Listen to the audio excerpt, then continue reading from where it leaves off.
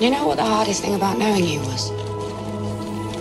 My superior intelligence, my dazzling charisma, my impeccable dress sense. Letting you go. Letting go of the Doctor is so hard.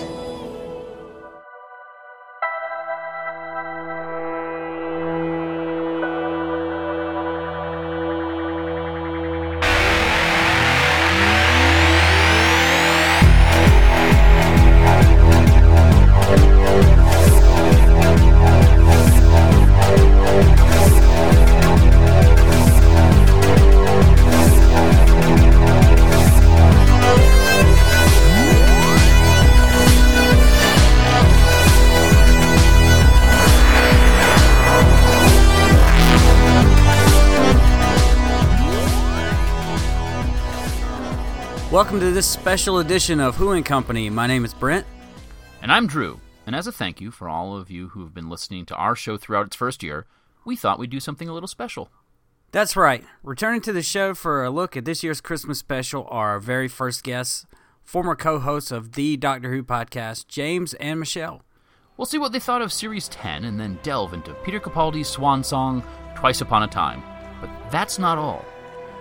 We'll also be discussing the brand new definitive version of Shada, just released in the UK and coming to North America sometime this decade. So, we hope you'll enjoy this special all Doctor Who edition of Who and Company, which starts right after this.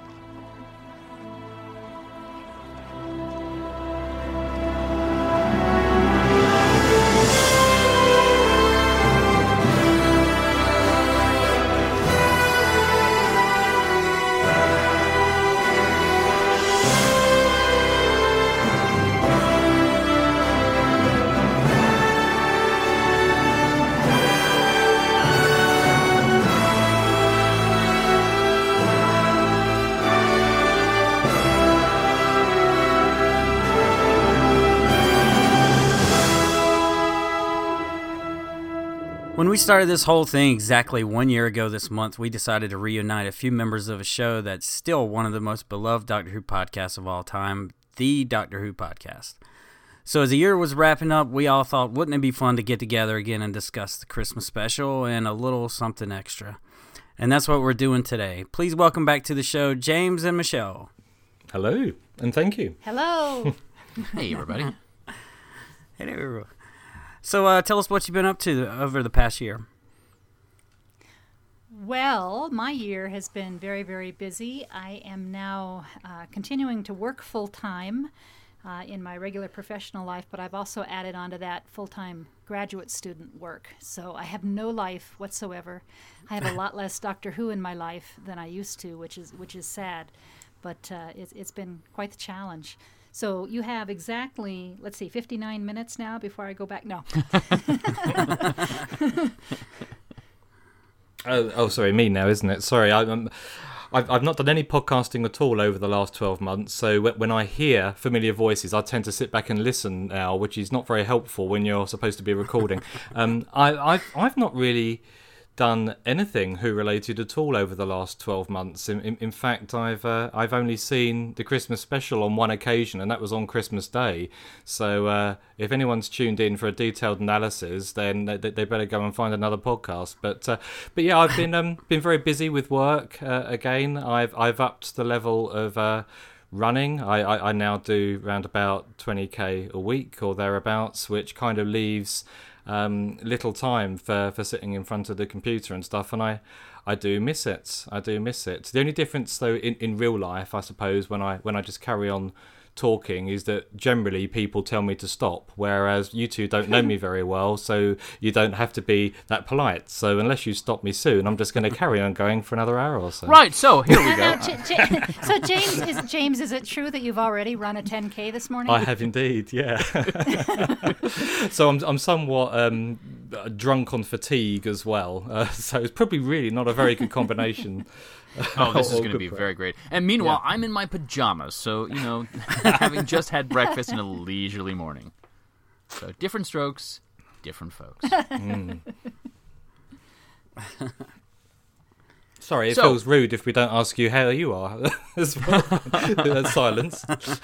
Well, in the last year, we started a podcast, and we're still going. So did you? 2 thumbs up for that. And a very good podcast it is too, and it has been quite fun to listen to, certainly. And I enjoyed particularly listening to your adventures at Chicago, TARDIS this time, fitting into the podcast community there. How was that? Bearing in mind you're describing, or you'll be describing, an American convention along the lines that I simply haven't had the opportunity to attend. So feel free to make it sound bad. Oh, you mean Long Island Who? Yeah. Oh, Chicago. Yeah. Yes, sorry, Long Island, New York. But we had in one of our earlier episodes, we brought Taylor Deathridge from Chicago TARDIS. So both are accurate. No, it was good. I have no idea how to describe it and compare it to a UK convention. Better. Yet. I would like to get one of those under my belt. Sadly, they announced that there would be no LI Who in 2018, so we're going to take a break from that.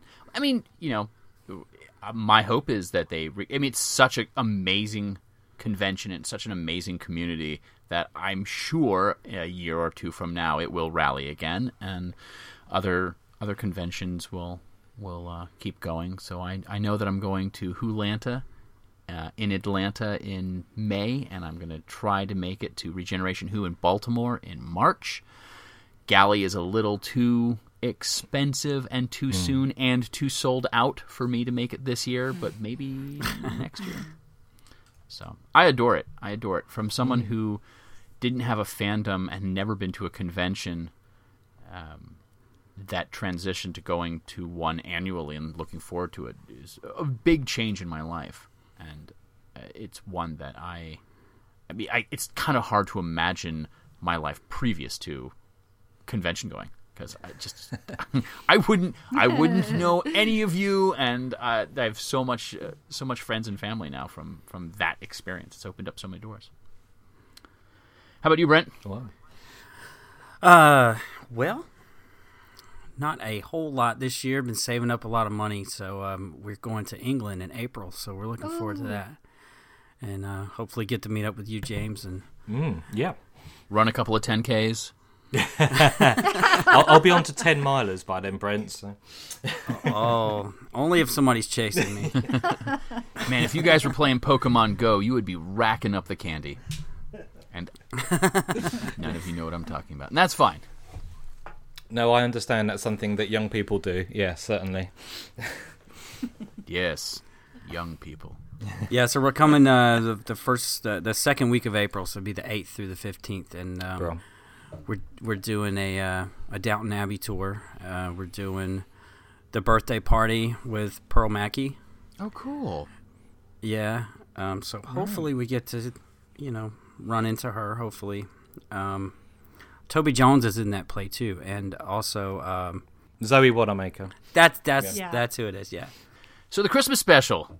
So I'm kind of curious, and this is one of the things too, where this is an event that happens every year. It's something we all look forward to, but I'm curious to hear how you go about watching the Christmas special. For the folks here in Greensboro, they gather together at our local coffee house, 150 people, and watch it together, usually because most people don't have BBC America on their televisions. But also, maybe their families don't like Doctor Who, and so they want to be with their tribe, their fandom.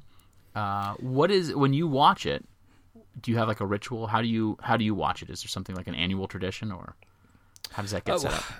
I think it is certainly considered an annual tradition amongst fandom, but in terms of having a set way of watching it, then I think over the 10, 11 Christmas specials that we've had now, my experiences have varied significantly. I remember going to something very similar to that which you just described a little while ago to watch The End of Time Part 1, and that was in a pub with probably about 150 to 200 fans, and just really hoping that I got very, very drunk, but just didn't realise it, but got home, watched it again, and realised it was better first time around. But it's also varied. I've I've watched it with family at home in the past, but I think the last couple of years, certainly my family have distanced themselves even more from Doctor Who than they once were. I think whilst David Tennant in particular,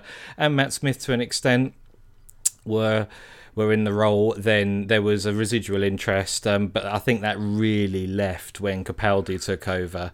So it's been a fairly solitary viewing experience for me over the last couple of years. I literally wait until all of the family stuff is dealt with, and then I put my headphones on and watch it on my iPad, and then all of my interaction these days is done online. But I'm quite happy about that.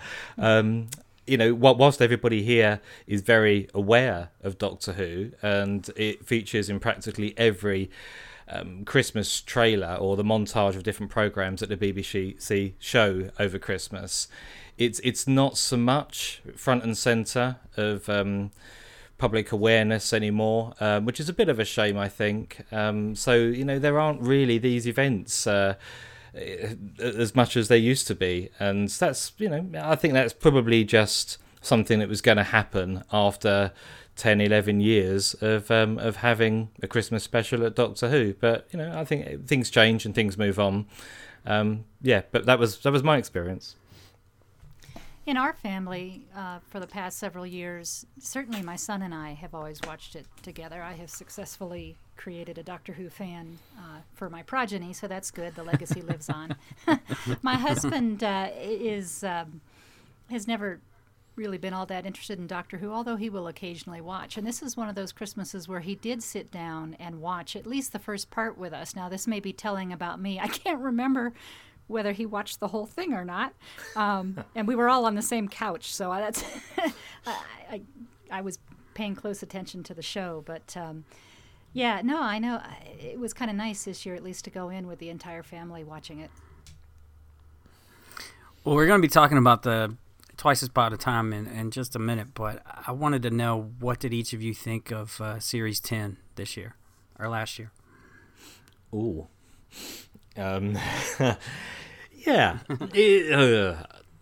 it was okay, which is not a very detailed description, really. I think it was watchable without having a single standout episode that really got the hairs on the back of my neck standing up. I think perhaps the penultimate episode, and I can't remember what it was called. Was that World Enough and Time, or was that the finale? See, this shows how bad a fan I've become. But episode 11 I think was the episode I enjoyed the most. And I have enjoyed Peter Capaldi's performance. I've never had an issue with an older Doctor. I just don't think he's as accessible as previous Doctors. And I don't engage with a show as much as I used to.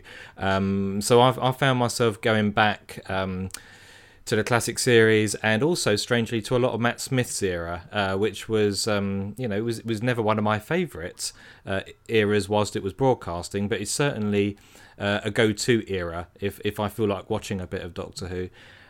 But Series 10 I just found fairly middling, and the ending I thought was an absolute duplicate of season 9. What they did, I think, with Bill's character was identical almost in every single story way possible to what they did with Clara.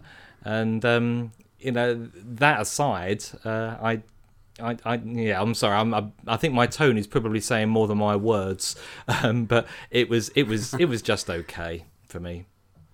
I think I'm going to echo a lot of what James said, starting from the fact that I'm having a hard time remembering what the stories was, which is terrible because I love Doctor Who and I did watch each and every one. I wasn't terribly disappointed, but I think I also wasn't, incredibly excited. I thought they were good. It's going to sound just like James. I feel like I would have liked to have had Bill around for another season or two. To me, Bill still feels new, and yet the show's kind of already moving on from her, so that that seemed to come and go really fast. Maybe I'm showing my age. Maybe things just go by so quickly. And it's also been a long time since I watched those episodes. So yeah, the final two with the Cybermen, I'm going to need to... I also only watched everything once, so that's never a good way to fix things in my mind. But the final two with the Cybermen, I'm going to need to rewatch, kind of knowing what I'm getting into. At the time, I found them really bleak, and I don't know that I was... I mean, and I guess rightfully so. The Cybermen are probably one of the most horrific concepts out there, and it was...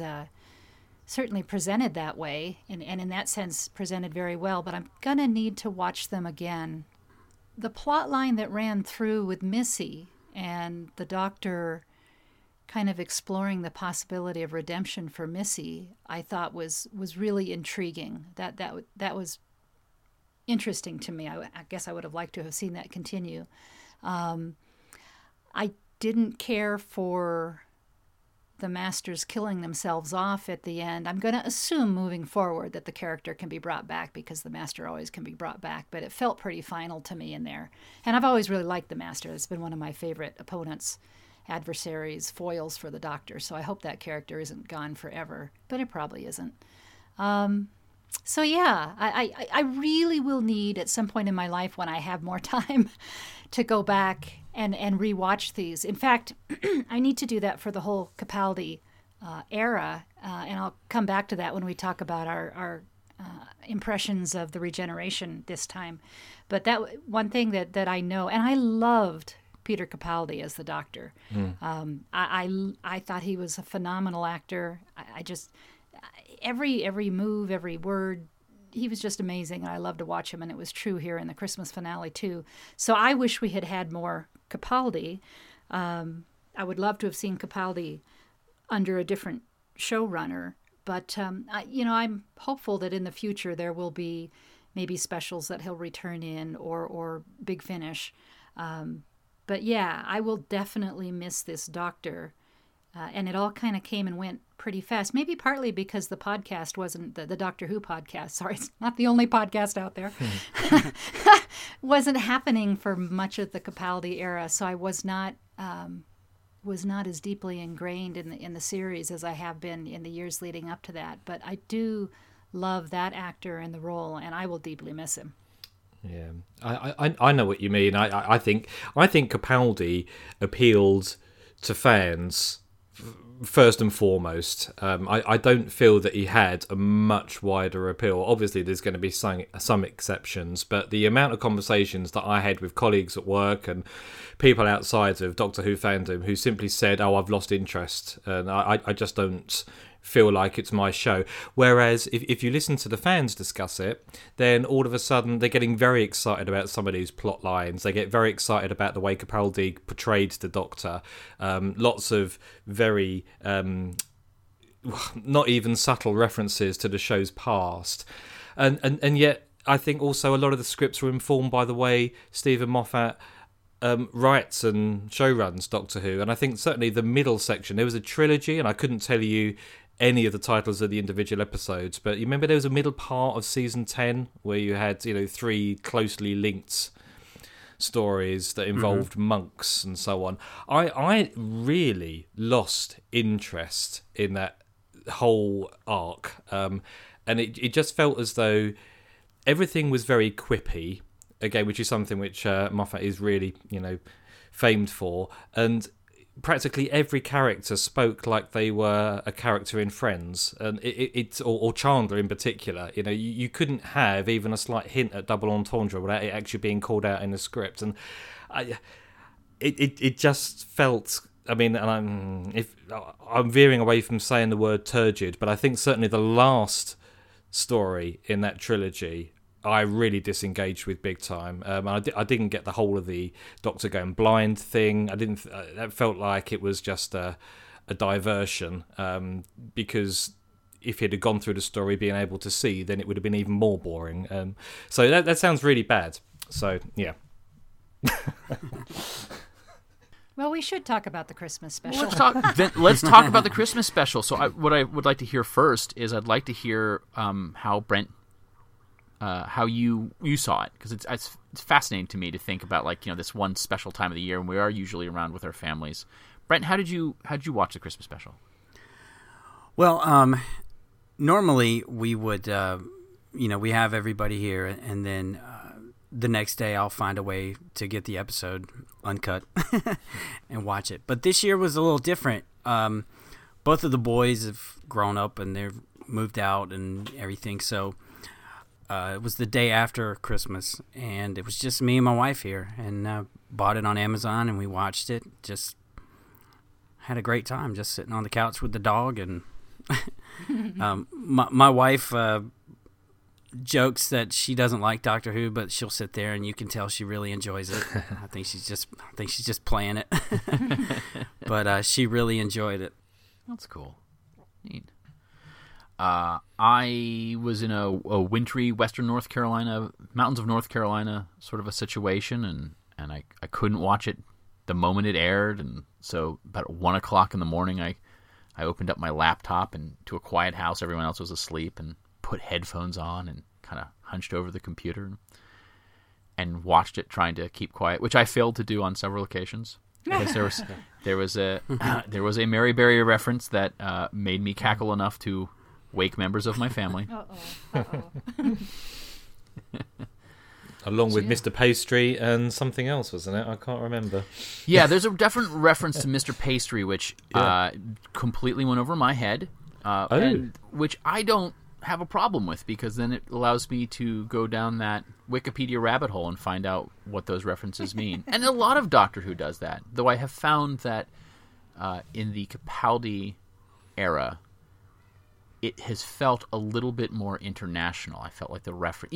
Either I am becoming acclimated to UK pop culture a little bit more than I was before, or that maybe they are not making as many UK in references. I think they are. I think they're becoming slightly more obscure, and I probably wouldn't describe Mr. Pastry as UK pop culture, I have to say, but there are a lot of knowing winks that are becoming less and less subtle, I think, certainly throughout this latest era, and a lot of the dialogue I find quite impenetrable. I think, and Doctor Who for a very long time now has not been made to be consumed and then disposed of and never seen again. So it's being made for repeated viewings, made for the box set generation, so people can go back. And if they are inclined to do so, and I've done this myself sometimes, just stick the subtitles on, either because you can't make out what Capaldi is saying, or because the script is delivered at a very rapid fire pace, so you can appreciate some of these jokes and in jokes that are said under the breath sometimes. And I've only picked up a few of them whilst reading the subtitles, and I'm not sure whether I'm annoyed because I missed them the first time, or whether I'm more annoyed because some of them I have to go and actually research and it causes me work. So it's I think it's just part of Doctor Who now. We all watch Doctor Who for different reasons. I imagine that my appreciation for the show has changed since I've started reviewing it on podcasts, because before I just would sit back and watch it because I was not culpable to explain why I did not like an episode to anybody else. But the moment you start reviewing it on a podcast, you have to start taking some responsibility for why your opinions are the way they are. Well, we never did. I think actually you do it, Drew. I think it's just that you aren't always forced to articulate it. Do you know what I mean? Maybe that's true as well. The process is still there.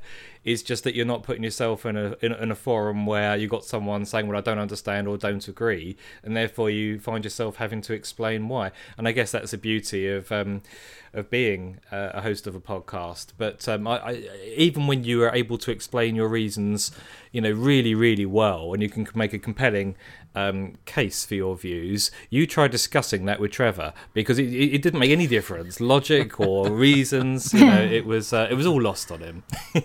Bless Trevor. Well, my job on the podcast is not to convince somebody else to like it or not. I just have to tell you why I liked it or not. And why the other person is wrong. I am so trying to not take that tact ever it's again. much more fun. You should really try it. So I am actually curious, did we like this or not? Or why and where and how? I loved it. Tell us about it. I've heard a lot of people say that this was more, it felt more like an afterthought, like the Dr. Falls was the finale and this was sort of a coda. And I see where you're coming from. But I still loved it. The argument was that this story didn't really have a threat, but actually it does. Before you know Testimony isn't evil, you kind of think that there is a threat, even though there isn't. And of course you have the Daleks there too, so that's on top of that. Before you know that it's Rusty, and it's not really a threat there either. But I loved it. I loved the whole. There were a lot of callbacks in here. The 709 episodes ago with the 10th Planet clips and the new versions of the lost scenes. I love those. Lots of callbacks like the Brandy and the TARDIS and the sexist comments from the first Doctor. But you can see the changes. I was okay with that too, because if you watch, there's a scene where when Bill comes back, and if you watch the first Doctor's face when he sees the 12th Doctor hug Bill, and he sees how much he's changed over the years of that, and that was great. Let me interject just for a moment. Do you feel that this is a three-parter? Is this the third part of a three-parter? I don't think so. I do. Yeah, I think so. And I think that was just the way it was when it came into being. Moffat had absolutely no intention of writing this episode at all until it became apparent that if he didn't, there wasn't going to be a Christmas special. But he'd always intended to conclude his arc with the end of season 10. So I think that has given the episodes the feeling of an epilogue as an add-on. And again, I mean, what other series have we seen the Doctor take months and months and months in real time to regenerate? But yeah, for me, it did feel like an added-on part. Maybe not a three-parter, because I don't think there's enough story here to be called a true episode. But it's certainly it's about. It's about half an hour of additional story material to back up what happened in season 10. To me, it was more of a character piece than an actual adventure or story. Yeah. I mean, it is an episode, so I mean, well, it's 60 minutes of Doctor Who. Yeah, it's 60 minutes of Doctor Who. It's a story, and so I mean, does it stand alone by itself? Could you watch this without having seen the other two leading up to it? Well, for me, it'd been so long since I'd seen the other two, it was almost like that. Yeah. So I thought it worked as a standalone. I agree completely with Brent that it's. I think it was Brent who said it's more of a character piece, which is fine. I also am perfectly happy that there isn't a real villain, and that there is nothing evil in this episode. I like the idea that once in a while the beings that the Doctor encounters are not up to bad things, and so that was just fine. That didn't diminish my enjoyment at all. I thought it was fine. I didn't dislike it, and I wasn't a huge fan of the ending, the two-parter. I was preparing myself to become very emotional at the departure, both at the departure of Capaldi's Doctor and the beginning of this new era, and I just liked it fine. I don't have a whole lot of bad things to say about it, and I have quite a few good things to say about it, but I don't feel like I was moved in the same way that many other people were. And I don't know if that is the episode's fault, or if my interactions with the show currently have changed in such a way that it just, it's just changed. I felt the same way. I thought I was going to be emotional at the end, and I wasn't. The only part that really got me was the whole armistice thing, when that was played out, and I remember reading about that in school, and for them to actually drop that in here, that was nice. Yeah, I called that one as soon as I saw the uniforms in the first trailer. I knew exactly what it was going to be, because this is the moment in history of, like, whenever I'm in a panel and we're on a where should the Doctor go next in a story, that's my number one. Like, I've always wanted to see The Christmas Truce of 1914. I think it's phenomenal. Watch Joie Noël, which is a foreign film about that moment. I can't get enough of it. It kind of... It's the last time something like that has happened in war, and it's almost inconceivable to think of two forces who are trying to kill each other doing something like that. It feels like kind of like the last moments of, I don't know, we really truly became kind of an international community, and you know, I don't know. It's a fascinating part of history, and so the moment it happened, I got so excited for that, to be able to see that, and you know, my two favorite parts in this episode are the Mary Berry reference and the fact that this was what happened. And actually, I kept my mouth shut. Brilliant. That is absolutely brilliant. To compare an elderly British celebrity cook to the armistice of the First World War in the same sense. Oh, well done. That's brilliant. No one else would have done that one. Well, I mean... well, I'll leap in a little bit, and in general, I really liked this. There is a lot to enjoy, and I think a lot that was done well in this episode. And I think it's a fitting farewell to Capaldi. I do have some problems with it that we can talk about later, but the general overall impression is that I really enjoyed this. And I think actually one of the many good things, and a very strong thing in this, is how they used the captain from World War I. Yes, culminating in the Christmas armistice, but I clued in pretty quickly to the fact that he was going to be related to Lethbridge Stewart, which was fine. But I thought Mark Gatiss was great. I thought the character was great.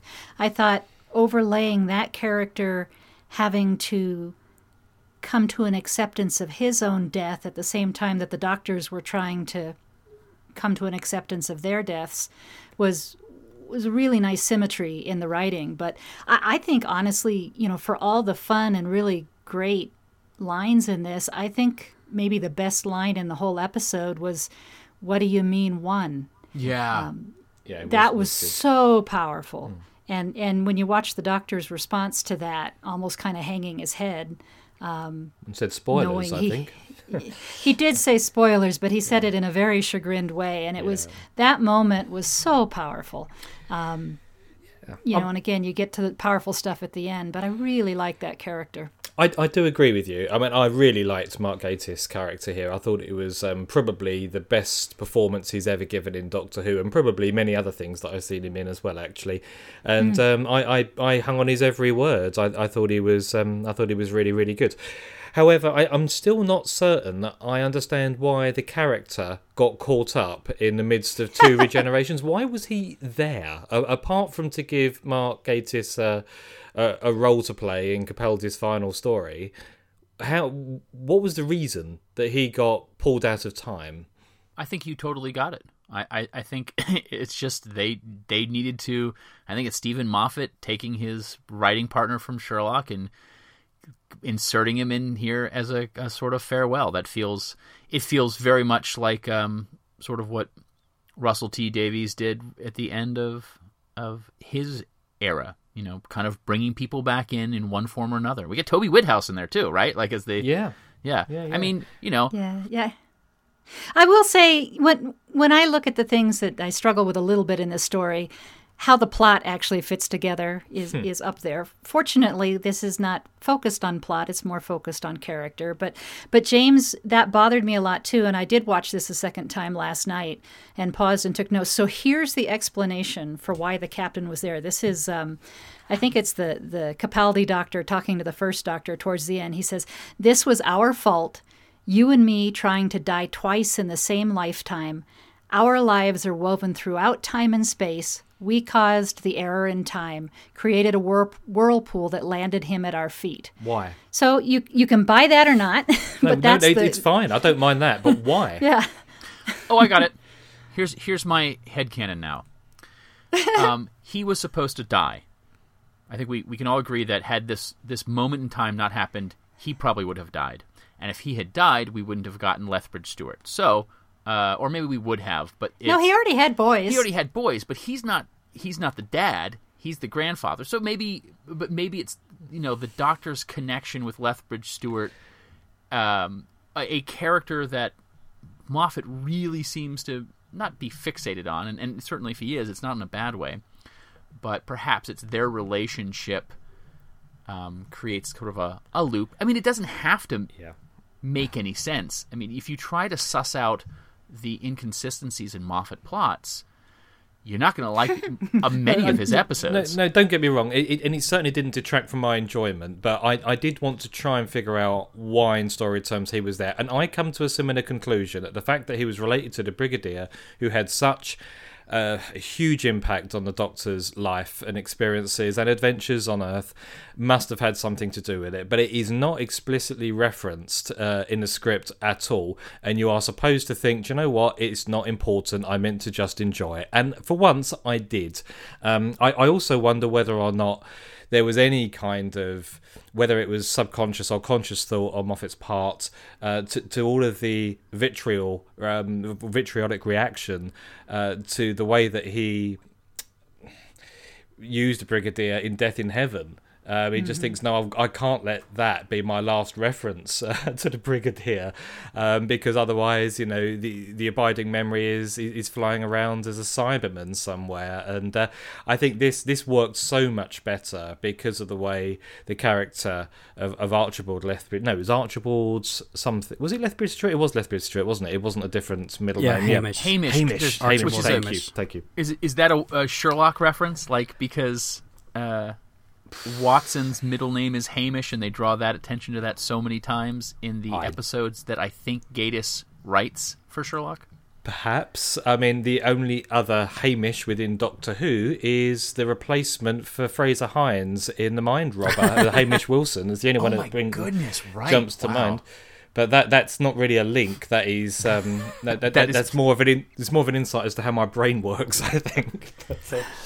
But yeah, I took it as possibly testimony put him there because she already knew all the Doctor's lives already, and maybe she grabbed him. But still, why? Well, and the other part of that, the flip side, is that the plot clearly set up that he had to die when he died, that somehow him dying was essential at that time.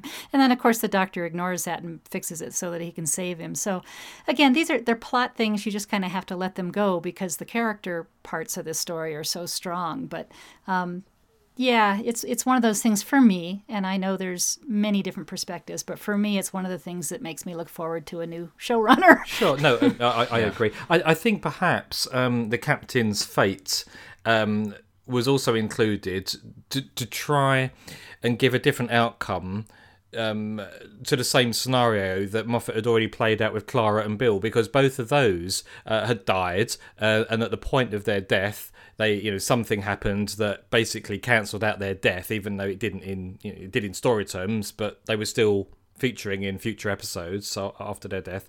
Whereas this time, rather than allow him to die, then he changed things so that he didn't die. So maybe there was a slight twist there. It's totally appropriate in the final Moffat episode to have everybody live, and I do like that. I mean, I like the outcome. I love the Christmas Armistice connection, and so I do like the outcome. It's just a little funky how it got there. It was good, but even if that was seen as slightly schmaltzy, it got even worse. I think when it got to the point where you had all of the companions come back with Nardole as well, and I mean, at that point you were completely supposed to not be focusing on how they were there or were they the real characters. You were literally supposed to just be enjoying the ride, and I did to an extent. But I think everything I've mentioned so far has been negative. I just wanted to make certain I say it at least once that I enjoyed these episodes as well, and I agree with a heck of a lot of what was said earlier on in terms of it being low key. I like the fact that there wasn't any real overt threat.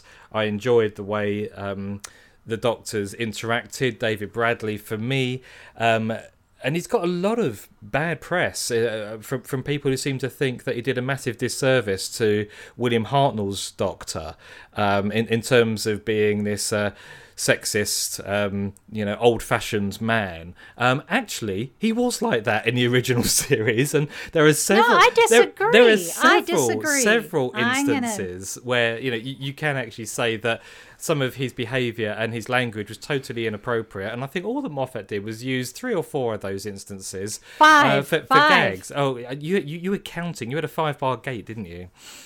No, I don't know. I'm going to be on the other side of this, that I do feel it did a disservice. The writing, not the actor. I thought the acting was wonderful. I love him as the First Doctor. But I've watched all of the episodes of the First Doctor, and having gone through that sequence, yeah, once in a while there comes something up that is kind of the time and would not be appropriate. But it is not an overriding character of the First Doctor. And, we get limited screen time with the First Doctor here after, 50 years or whatever. And to have that much of the character, that was a primary quality of the character that was displayed in this Christmas special, and that has never been my take home from all the episodes of the First Doctor that I've watched. So I do think it was a disservice, and I think it was kind of out of character and out of place. It was odd. I think perhaps maybe there was more made of it than. Well, obviously, because it's an hour's episode, and the First Doctor only featured for a very small part of that, and it was trying to summarise an entire 3-year era. And I think perhaps maybe the frequency with which those gags were made was too much. But for me, I was entirely comfortable with it. I didn't feel that it was. I didn't feel it denigrated the memory of the First Doctor in any way. It might have misrepresented the era slightly. But bearing in mind it's a different actor anyway, who doesn't mimic William Hartnell. He plays the First Doctor his own way. Very, very reminiscent of the way Richard Herndon played him in The Five Doctors. I thought he just played the First Doctor his own way. I just felt that it worked. I got to say, I thought that was really, really quite good, and I liked the interaction between the 13th and the First Doctor. It kind of had a very circular feel to it. And it just worked for me. I didn't quite understand the inclusion of Rusty initially. I thought if you're going to make a callback to an earlier episode, I'd have probably chosen a different one. Because again, Into the Dalek for me wasn't a seminal Capaldi episode, and I don't know. Asked a few questions there. Perhaps there's going to be a Big Finish box set about the adventures of Rusty and how we ended on that planet. The one good Dalek, but yeah, it was great. The one thing that I will voice a complaint or dissatisfaction with is concerning the regeneration, and I'm not sure whether we're ready to go on and talk about that in. Let's save detail. that one. Let's save right. that one. Come to me first on that one.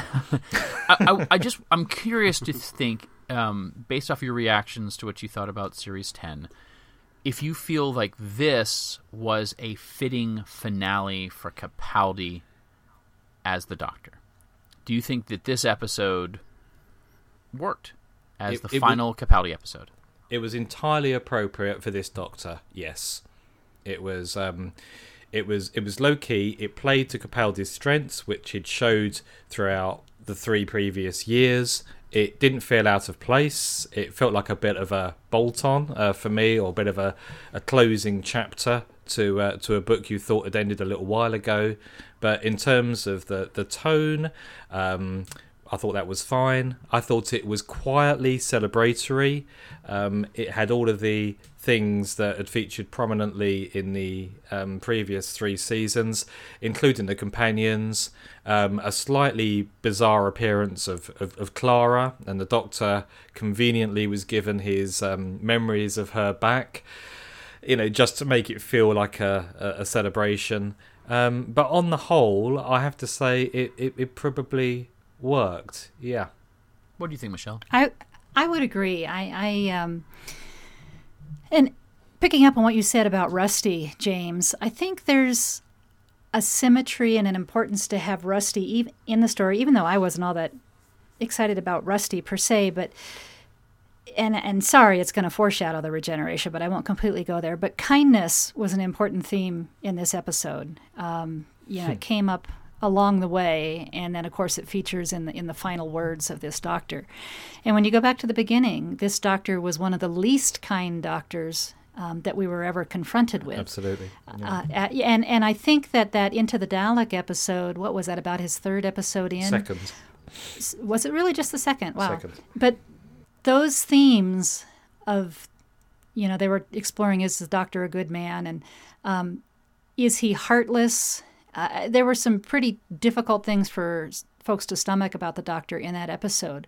So I think it's fitting that they go back and revisit that episode in a way with Rusty to show how far this doctor has come. And one of the things I want to do the next time I have a chance to watch Peter Capaldi's era in its entirety is intentionally watch how that develops, how that kindness develops, how he grows, how he learns. Certainly Clara had a really big impact on him. I remember when he used to have the note cards he would have to pull out and read to say things in a less mean way. So yeah, I do think if you take the whole story arc of this doctor being about the doctor learning to be kind and developing kindness and fully living into that, then I think the presence of Rusty at the end is fitting. And I do think it's a fitting finale for this doctor. And I also think his ability to interact with the first doctor and kind of reflect a bit on where he's come was also important. I should say that, aside from the sexist lines, I really did enjoy the portrayal of the first doctor. The acting was fine. And like you, James, I really enjoyed the banter between the first doctor and the Capaldi doctor. So that was, all very, very positive. And I think it worked well for this doctor. And even the weight of all the years and all the regenerations, and don't I get to rest? And this doctor in particular, who had spent eons in that that trap trying to bust his way out of that, whatever it was, ice wall. This guy has so much history weighing him down that, I think this was a fitting end. Well, before we get to the regeneration, same question, but Moffat. Do you think this was a fitting end for Moffat's era? It's difficult to know the answer, really, because I'm not entirely certain what a fitting ending would be. I think it was entirely predictable in terms of the kind of story it was. It was never going to be something that was highly action-packed and full of explosions, really. I think it was always going to be much more of a slow revelatory episode. What I mean by that, really, I think is you gradually find things out, and those things, like where you get to learn what the current Doctor thinks of his previous and first incarnation. I mean, that wouldn't have come up in any other story, really, and it's the kind of thing that Moffat would definitely like to examine, I think.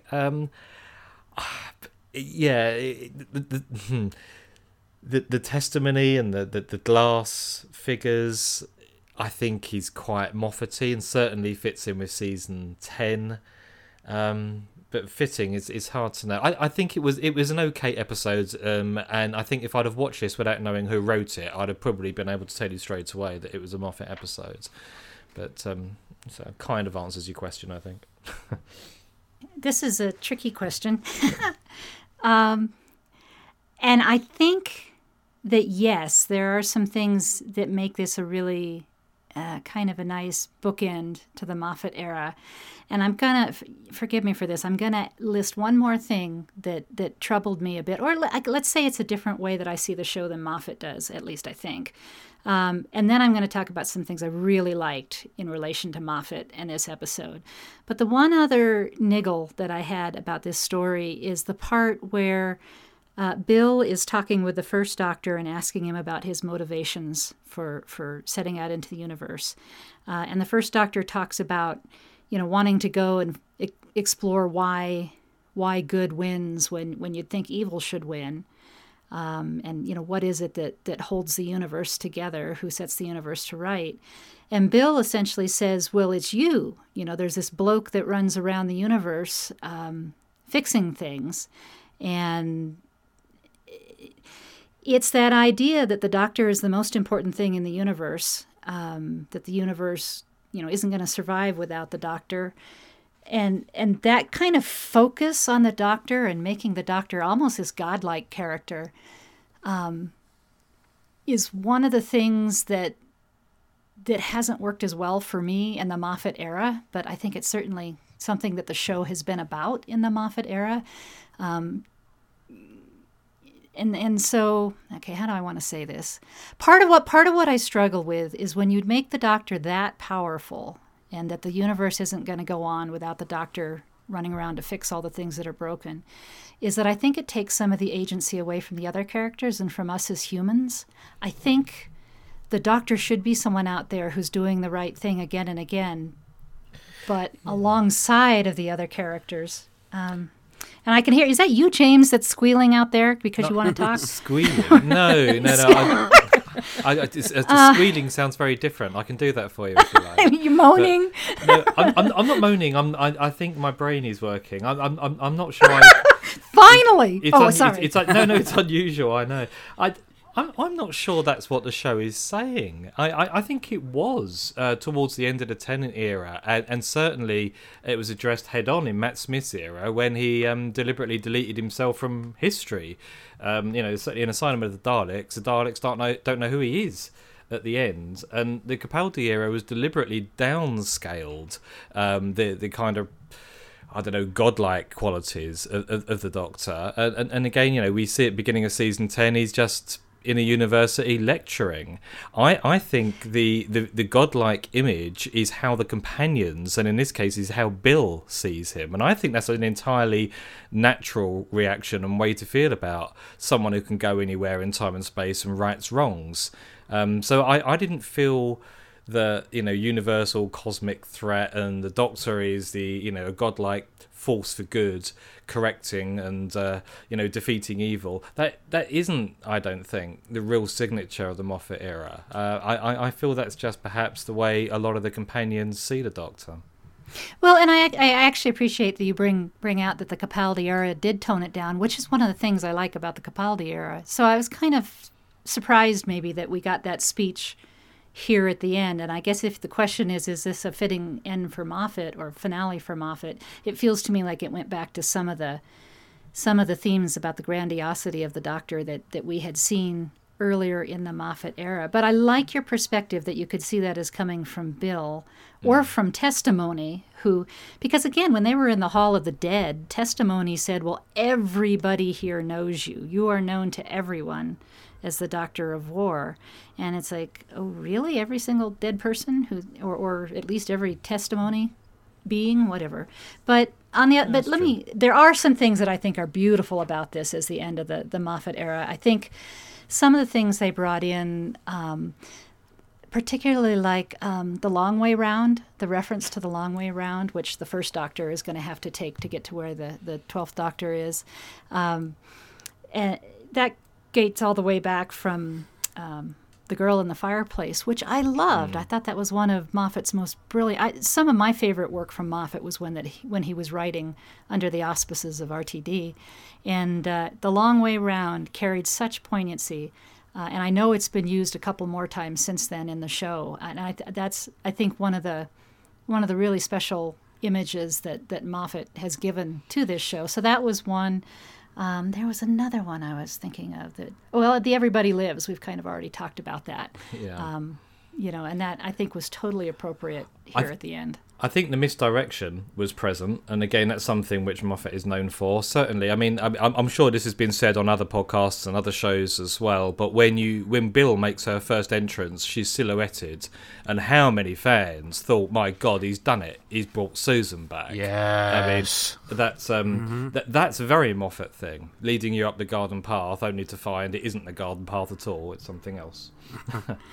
Yeah, I knew I shouldn't have expected it, right? Yeah. That was something that only longtime fans were really going to be able to grasp and appreciate, because you'd have to explain so much to new viewers as to who this woman is and why the Doctor's freaking out. But my God, since we got that picture of her on his desk at the beginning of the pilot, that's all I wanted out of this episode. and I knew I wasn't going to get it, and then to be teased in that manner. Oh. Yeah. So yes, it was quite a fitting Moffat episode, really, wasn't it? And the other image that's a Moffat image was that fairy tale image that they explored, and of course, it right from the start of the Moffat era, everybody talked about how the program had a fairy tale quality, and so that bit at the end about is the universe generally fails to be a fairy tale, but that's where we come in. And even I like that. The That, title again. of the episode. Right? Instead of calling Twice it Upon a Time. The Doctors, which is what it was originally supposed to be called, it was, hey, if we're going to end this fairy tale, it's Twice Upon a Time. I mean, it's such a... That's great. It's Moffat managed to find closure, in a sense, and which is not something that he always gets a chance to do. Yeah, no, that was well done. And lines straight from Moffat's mouth, like letting go of the Doctor is so hard, and then his final words, "Doctor, I let you go." It's totally Moffat talking. Well, is it? I mean, I know you're certainly meant to think that, and I thought that too. And in the same way, I don't want to go. Was that really the Doctor, or was it RTD?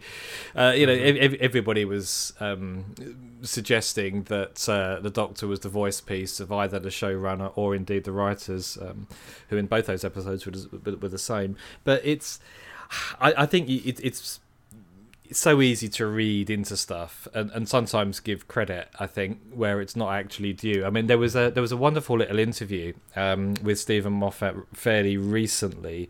I think it was Toby Hadoke's Newsround, actually. It was. It was, I think, released shortly after this episode had aired. And he said at the beginning that he kept on getting asked, how are you going to differentiate your era from Russell T Davies? And, how would you set the tone for Series 5? And he eventually said, well, we all just agreed on the line fairy tale, but there was no planning. It was just an answer to give in interviews. And so if indeed that really was the case, and everybody had kind of embraced this idea or the notion that everything was slightly, like a Tim Burton film, and therefore fairy tale, then perhaps he is deliberately addressing it this time. But I do wonder, whether or not all of this is completely deliberate all the time, or whether or not us fans just join the dots and make it sound perfect, when actually there possibly wasn't a great deal of planning behind every nuance that we discuss. Well, before we delve deeper into the deeper meanings of what they may have meant and might have sent, let's talk about the regeneration. Okay. Because this is something that, whether you are looking forward to it or fans who are not looking forward to it, this is something that definitely hangs heavy over any final episode when a Doctor is leaving. And so how do you feel that the regeneration was handled? Why did it have to happen in the TARDIS again? There has not been a regeneration since since 2005 or 2000 and it was 2005 that hasn't taken place in the TARDIS. I'm not suggesting that's a really bad thing, and I know the TARDIS is part of the show and everybody shows clips of regenerations, and of course people want to associate the TARDIS with regeneration. It looks good in clip shows and so on, but I kind of was thinking back to the last regeneration that we saw that wasn't in the TARDIS, and that was in the Paul McGann film, and it just kind of felt more dangerous and risky without having to have explosions or the TARDIS fly sideways and dispose of the Doctor. It was just very, very samey for me. There was nothing wrong with it. I wasn't particularly fond of the big speech the Doctor gave to himself beforehand. I mean, we were talking earlier about things that are endemic to Moffat's era, and I tell you, speeches is certainly one. And this particular Doctor makes speeches all the time, a lot of the time in completely inappropriate moments. But I felt certainly having a speech prior to a bog standard regeneration was a little disappointing. A little. Yes, it looked okay. It was filmed beautifully. I can't point a single part of it and say I didn't like that, but it was nothing that we hadn't seen before. Michelle? I'll disagree with him some. I mean, he's probably right that it's he's probably right that it is kind of following the same pattern as usual, but I really want a good speech from the Doctor at the end, especially if we're now in this era of where he can live in the state of grace, they named it in this episode, and kind of be half dead, I guess, and holding off regeneration for a long, long time. So if he's got the span of time to do that, I really do want to hear what his final words are, what his final thoughts are, what the most important thing is that he wants to convey at the end. And what I like about this time is that it made sense for him to do that. He basically says, wait, we're going to hold off on this because I have a few things to say. And I was fine with that, partly because Capaldi gives brilliant speeches. It's one of his wonderful things. But sure, so this time it didn't pretend to be anything other than what it was, which was a final word, the Doctor's, final, most important last thoughts. And I loved it. I accepted it in that vein. I thought it was beautifully performed. I mentioned earlier how much it focuses on kindness. And I think some of the words in the speech are great. Hate is always foolish. Love is always wise. Always try to be nice. Never fail to be kind. That is so different from the Doctor as we met him. Hush, James. I'm doing it again. I'm sorry. I want a little bit more than just a series of greetings cards quotes, from my Doctor at the end of an incarnation. Anyway, well, he tells you not to like pears, so that's a thing. Not for the first time, actually. That's come up before, hasn't it? Yeah. Can't remember where now. Yeah, I don't mind. I'd like to think that.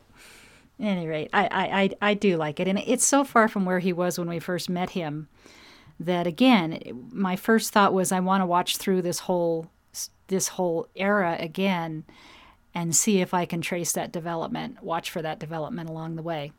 So what I kind of agree with you on, James. I don't mind that it happens in the TARDIS, and I've kind of reconciled myself to all the wild pyrotechnics, but I'm still not understanding why the TARDIS has to destroy itself every time the Doctor regenerates, or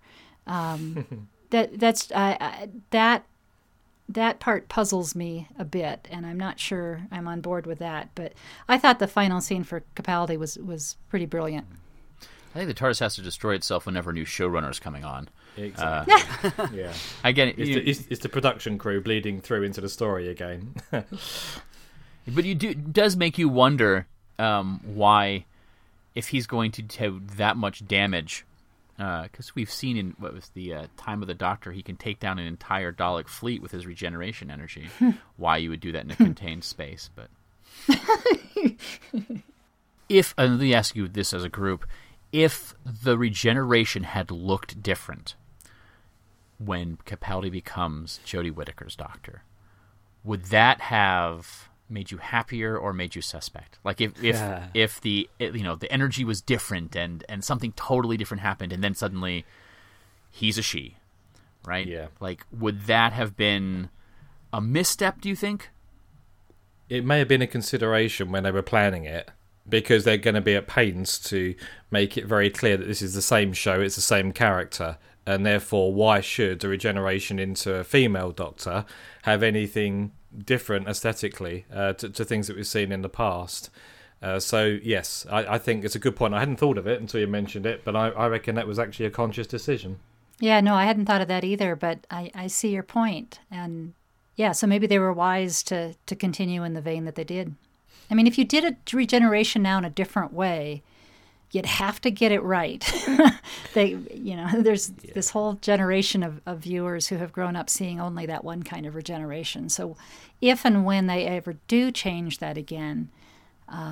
you're it's gonna have to be pretty powerful, and by that I don't mean it has to be, More flame explosions. throwing. But it would have to be somehow dramatically, story-wise, pretty powerful. Yeah, and that's why I think they missed a trick, because they could have taken this outside of the TARDIS. They could have made it much more dangerous. And in the modern era, with the way the stories are written now, I think that would have been really good to leave a brand new Doctor who just happened to change into a woman, stranded somewhere without the TARDIS. I think would have carried with it a whole lot more threat and peril, and you could have still maintained the same regeneration effects that we've seen for the last 10 years. So, again, whilst it didn't disappoint me, I just think that it could potentially be seen as a missed opportunity to do something that would have really made people very keen to find out what happens next, rather than just a slightly different version of when David Tennant regenerated into Matt Smith. Speaking of what happens next, we have gotten our first look at Jodie Whittaker as the next Doctor. What'd you think? There's not much to go on, is there? No, there's none. But it's the only thing we have to go on for the next 9 months. So 9 months. It's unbelievable, isn't it? I thought she was great. I think it's good that within the 2 words that she had, she clearly addressed the change of gender and had a positive reaction to that. I think there wasn't really any other choice. Perhaps they could have got away with surprise, but a positive reaction I think is good. And with what little is there, then I'm intrigued for the next season, certainly. Did she say 2 words or just one? Oh, brilliant. Oh, yeah. Brilliant. Okay, okay. Does O count as a word? I suppose. Just about. If you get points for it in Scrabble, it's a word. I'm looking. I have not read a lot of the, any of the hype or online stuff about Jodie Whittaker, or at least very little. So I don't have a lot to go on, except that I am really looking forward to her. I'm excited to see what happens with a new Doctor and a new showrunner and the stories that'll come after this. What I liked about her performance in what little of it we got was the kind of the joy and the wonder. We have just seen the regeneration of a Doctor who was very tired and was carrying a lot of weight, and rightfully so, given everything that we've talked about that Doctor experienced. So it's nice to have a Doctor come on, literally new life, with what, could be a new outlook on life and fresh energy. And so I like that. I like the kind of the delight and wonder that we saw in that little short performance that we got from her. I'm really looking forward to seeing what lies ahead. I'm sorry we have to wait 9 months. Hear, hear. I did not understand the words she said. I've heard that said a lot. I had to go online and look, and it was a real bummer. Only because I guess it was probably how I was watching the episode, with headphones and like on a smaller computer than I normally would. But I didn't get it, and I'm like, okay. I can't remember what I thought it was, but I'm like, I know the Doctor's first words were not that. So let's go and check it online. It wasn't a kidney reference, so... Thank goodness. Actually, yeah. That was a... I do have a question, and I don't know if any of you have seen it anywhere. After she says brilliant, she presses a button on the TARDIS, and of course everything starts going crazy. But for just a second or a fraction of a second, the TARDIS, the screen that she's looking at flashes a message. And it happens so fast that you cannot read the message in real time. And yet I think it's probably something important to why the TARDIS blows up the way it does. Has anybody, somebody somewhere must have done a screenshot or frozen the screen to read what that message is. I was trying to do it last night on my phone, and that didn't work. Anybody know? Not me. No. I haven't listened to a single podcast or read a single review since Christmas. I kind of wanted to come at it with fresh eyes. So I meant to put it on the regular TV and see if I could stop it right at that moment. And it's 42 seconds after whatever that minute was, 57:42 or something like that. Well, where we're jumping to conclusions then. So, okay, you're no help at all. No. Thanks. No. We get that a lot. I agree. My first impression was she seems like she's going to be hopefully fun, possibly lighter series next year. And not only was it her first few seconds, but it was Chris Chibnall's first few seconds, because I think he wrote that. Yeah. But I have to say that the ending where she fell out of the TARDIS and she's falling, and it's like, to be continued. It reminded me a lot of Big Finish reference here, the Eternity Cage from Andrew Smith from the War Doctor audios. And in fact, last year when we talked to him, he was talking about that ending it on a cliffhanger and handing it over to Ken Bentley and saying, "Here, write your way out of this." and I guess we'll see how Chibnall will write his way out of that one. So I think he probably knows already, but I it's funny, just going back to the accent. Apparently, she is going to be speaking in her natural northern accent as well, or Yorkshire accent. So hopefully, it will be a little clearer to anyone who isn't from England or indeed Yorkshire. But I read online lots and lots of comments after the episode that people couldn't make out what it was that she said, and it wasn't exclusively people who didn't live in the UK. So there were quite a lot of people here who didn't understand what she said either. So well, and that's probably a sound levels issue as much as anything, with all the noise that's going on in the background. Yeah. Perhaps there was explosions. The music was swelling. I was trying to read her lips. Didn't help. And agree, Michelle. I thought she was looking at the screen and responding not to the reflection, but what was on the screen. So I missed the reflection part of it too. I was tired. It was Christmas. Yeah. No, I think she was responding to her reflection. What I'm speaking about happens after that line. Right. It's when, and there is it. They would never have had a frame with words on that screen if they weren't relevant, I would assume, in some way. You just don't do that in the show. And so I think there's an expectation that fans will freeze the shot. Now watch it be something totally banal after I've built it up. But I do want to go back and see it, because it's right before everything breaks loose and she gets thrown from the TARDIS. So I'm very curious. It's also interesting to me, as she's falling, you have one last look back into the TARDIS, and it's an inferno in there. So, I know there's a lot of speculation on why was she... I mean, it looks like she's thrown out of the TARDIS by the TARDIS. It really does. There's a shot, again, looking at the TARDIS from space, and the TARDIS shakes itself a couple times until she gets thrown out. That's certainly the way it looks, and so I'm real curious what that message was. I wonder if it was to protect her from the inferno that was just about to happen, or anyway, I'm sure it'll all be explained in 9 months when we get the next episode. It was a cunning reference to the season 7 episode Inferno, in which we have an alternate reality in which the Doctor didn't happen. Actually, you know what? I'll tell you what. Speaking of alternate realities where shows did or did not happen, let's jump to Shada, because we have talked about the Christmas special longer than the Christmas special actually aired. And we have this newly revitalized, quote-unquote lost episode to talk about, and I'm really curious to hear what you have to say about that. We have a bit of a disadvantage here in the United States in that it was not released to us unless we're very sneaky about having Region 2 players and ordering off of the Amazon UK. Or we have friends who are technologically savvy.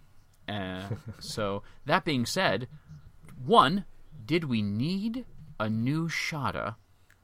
What do you think? Wow. Well, first I'll just describe a little about how I saw this for the first time, because I went along to the British Film Institute, who were... Well, it was a hark back to the anniversary year, where they screened a classic story from each era once a month. So the entire year, really. You had a monthly pilgrimage to the BFI. You watched an episode with a whole bunch of fans, and you had a panel afterwards chaired by one or two of the curators at the BFI who are very, very knowledgeable about Doctor Who. And this is exactly the format used to show Shada. Difference being this time is that I had known very, very, very little about how this entire version of Sharda had come into being. And so I sat down expecting it to be, 6 episodes, which it wasn't. It was just edited into one big long movie length story. But yeah, I think it is probably, in my view, the most definitive version of Sharda of the very, very many available for you to watch out there. But whether or not we actually needed a new one is a really good question, because I think you got to decide what is the most interesting thing about Sharda. Is it the fact that it was never finished, and therefore people and Doctor Who fans generally cannot stop but remaking it and finishing it? Or is it such a seminal, brilliant piece of writing from Douglas Adams that it really did require, restoring and completing? And I think it's probably the former, because I think Sharda certainly as a story is good, but I think it really runs out of steam about halfway through, and then you're just jumping from scene to scene, and very little actually happens or gets resolved. But looking at it as a piece of, as a result of someone's project, then it works very, very well. And if you're not familiar with Sharda, and I'm not sure there is a semi-serious Doctor Who fan who isn't, but if you don't know the story very well, then this is going to be the best way of watching it, I think, that's available. Possibly, I would say the Paul McGann version for Big Finish rivals it, and you could say that it's told in a slightly different way. But again, the two kind of stories exists in different time streams, really, in different universes. But on the whole, yeah, it's a worthwhile project, and it presents Sharda in the closest way, I think, to broadcast or no, that's not right, really. I think it presents it in the best way that we can expect. The only difference being that it's one big long story as opposed to 6 episodes. James contacted us, I think, with the idea that we review Sharda, and my first thought was, I'm going to enjoy talking Doctor Who again on a podcast. But my other thought was, do I have to go through yet one more version of Sharda? And so it is. It's a good story. I don't think it's a great story. And I've seen the version with Tom Baker doing linking narrative. I've listened to the Big Finish version. I agree with James that that's a really good version of it. Paul McGann and Lalla Ward recreating the characters is also a neat combination. So I guess the answer to did we really need another Sharda, I would say only if it's a really good version of it that contributes something we haven't seen before. And I think this is probably my favorite version as well now. The live action worked seamlessly into the animation. I like the animation probably better than any other animated Doctor Who I've seen. It was a real fun watch of a show that's pleasant. That's enjoyable, even if it isn't going to be in my top 10 or something. How about you, Brent? Well, I agree. I've heard a lot of people say, "Oh no, not Sharda again." But to me, I when I found out about it a couple of months ago, I was really excited about it because I felt like they were actually going to do it proper this time, and they did. Because ever since the early '90s, when the Tom Baker version came out with the narration and everything, I watched that so many times, and I liked it, but it just made you want to see what was missing that much more. And plus the music was weird.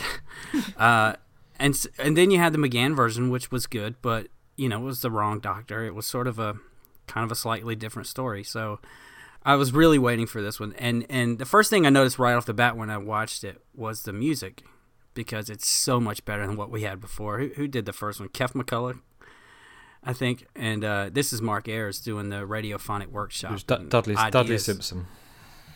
Yeah. Dudley Simpson, ideas right from him, and I just loved it. Like, I agree with the animation. I think it's the best animation I've seen so far. And it really, I was so caught up in the story that the transitions between the live action and the animation weren't jarring at all. I thought they blended really well. It was seamless. It was good. It was done by the same team who did Power of the Daleks, and this was the next to commission, really. And people were wondering, well, why go to Sharda? Why not go to something that nothing exists of? But certainly the music. There's a really, really interesting story. How that score was composed and put together by Mark Ayres, and there's a couple of interviews out there with Mark Ayres, and I'm not a really big fan of music throughout Doctor Who. I know it's there, and I know there are some people who are very, very into it and can identify, episodes from 2 or 3 second clips, and it's just not really something that I'm particularly interested in. However, I'm a big fan of Mark Ayres. Not only is he a fantastic musician, but he's a massive Doctor Who fan, and he's very interesting to listen to. And he was a close friends, really, of Dudley Simpson long after Dudley stopped working on Doctor Who, and so he basically recreated the new music that you hear in the new version of Sharda, using techniques that Dudley Simpson designed and talked to him about. So this is really, really authentic, even if it is Ayres does Simpson. It's really, really authentic, and it feels very, very right when you watch the story. I'm kind of new to Sharda, right? So I didn't watch it when they had their re-releases in the 90s and so forth. So my first example of Sharda was in Douglas Adams' original books, when he used elements of Sharda in the Dirk Gently stuff. And then when the novelization came out, I thought, oh man, cool novelization of a Douglas Adams story that I hadn't seen. I'll read that. After I read it, I was like, that's cool. Oh, Lalla Ward came out with an audiobook of it? Yeah, I could listen to that story again 11 hours later.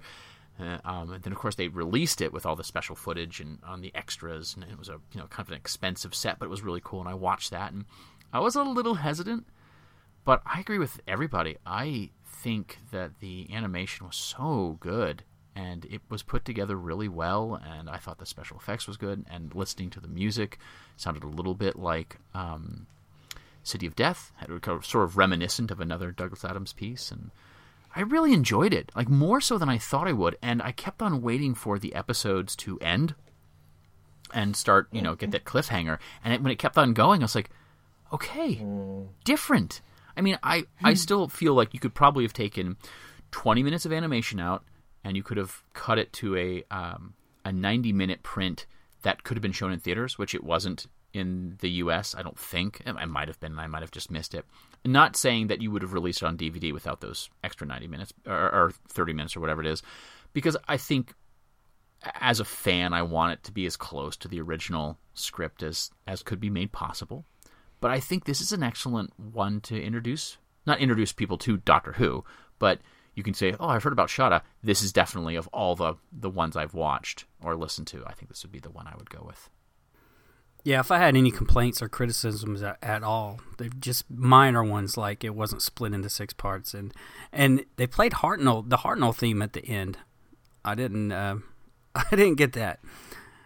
The fantastic model shots. I think they did new model shots for this, and some newly shot scenes with K9 and the Krogs. Yeah, that was pretty cool. Yeah, they did. There was I don't know how much money they had, but it was clearly a reasonable sum, and they recreated a couple of sets. You invested in some old cameras, so it all fitted in with the original footage that was shot, and even invested in some well, it weren't necessarily musical instruments. I mean, there was I seem to remember Mark Ayres describing at the BFI, he was there as well when we watched it and he was interviewed, this car spring from an old 1970s car. He managed to find one of those on eBay, and Dudley Simpson had used this in order to create some kind of unique sound, and Mark Ayres wanted to replicate it, so he just went on eBay and bought that. So there was quite a lot of money available to go and indulge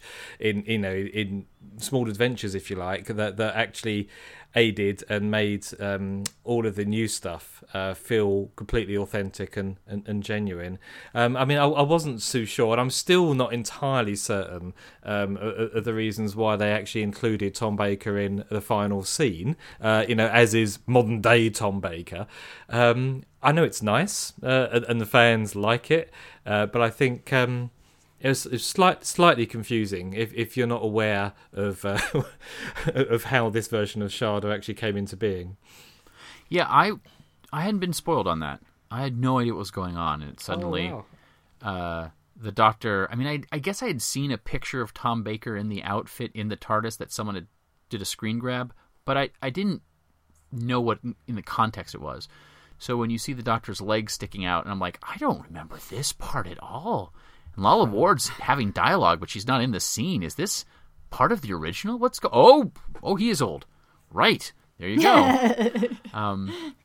But when yeah, go ahead. No. I was just going to make a reference to the Day of the Doctor. It was just kind of a pleasant surprise to see Tom Baker just embracing Doctor Who, just in general. So. Yeah, I think pleasant surprise is nice. I also was not spoiled. I didn't know that was going to come.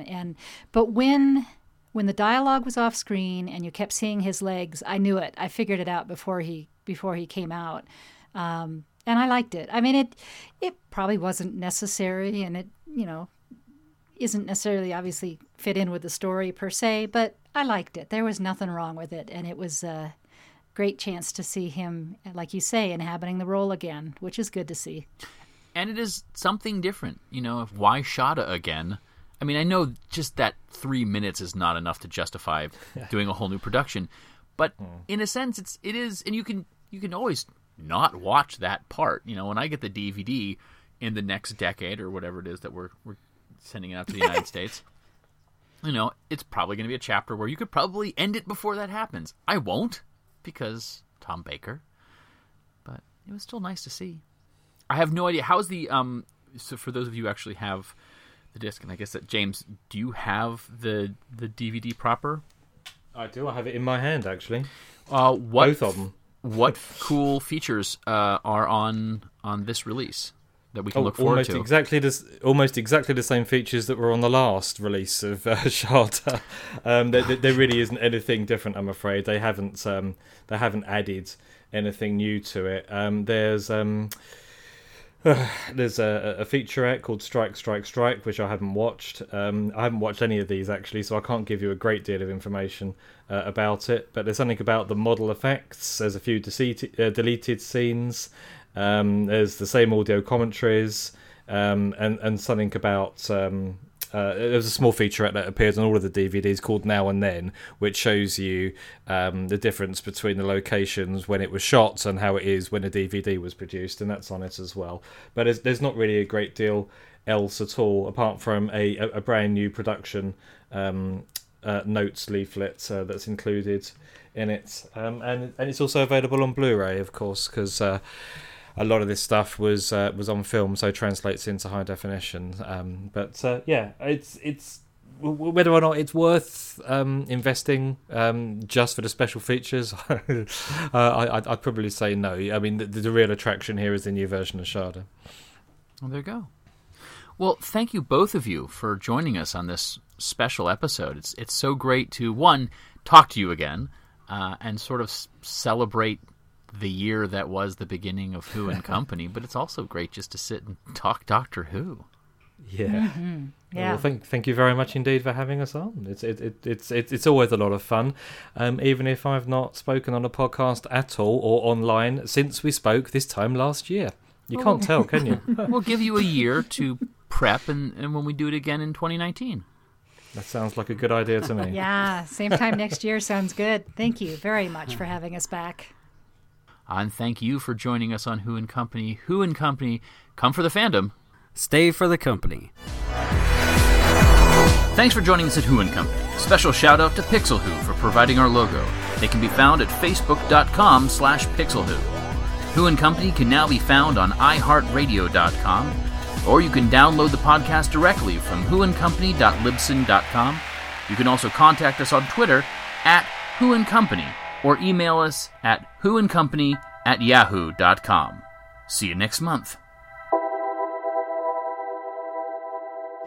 The Doctor has walked in blood through all of time and space. The Doctor has many names. The Imp of the Pandorica, the Shadow of the Barnyard, the Beast of Trenzalore, the Butcher of Skull Moon, the Last Tree of Carcinod, the Destroyer of Skaro. He is the Doctor of War.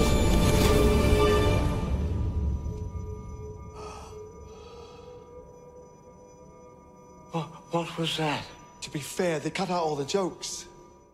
If I hear any more language like that from you, young lady, you're in for a jolly good smack bottom. K9, there's something here. Affirmative, Master. Then why didn't you tell me, you stupid animal? I assumed you could see it, Master. What is it, K9? A spacecraft, Mistress, of very advanced design. Many of its functions are beyond my capacity to analyze. If I built something that clever, I want people to see. Shh. K9, what's it powered by? Insufficient data. Aren't we all? Where does it come from? Insufficient data. What does it look like? Very large, Mistress. How large? 100 meters long. 100 meters? That should keep the cows guessing. You? Or me? No. Yes. Yes, I'm very much afraid so. Do I become you? Well, there's a few false starts, but you get there in the end.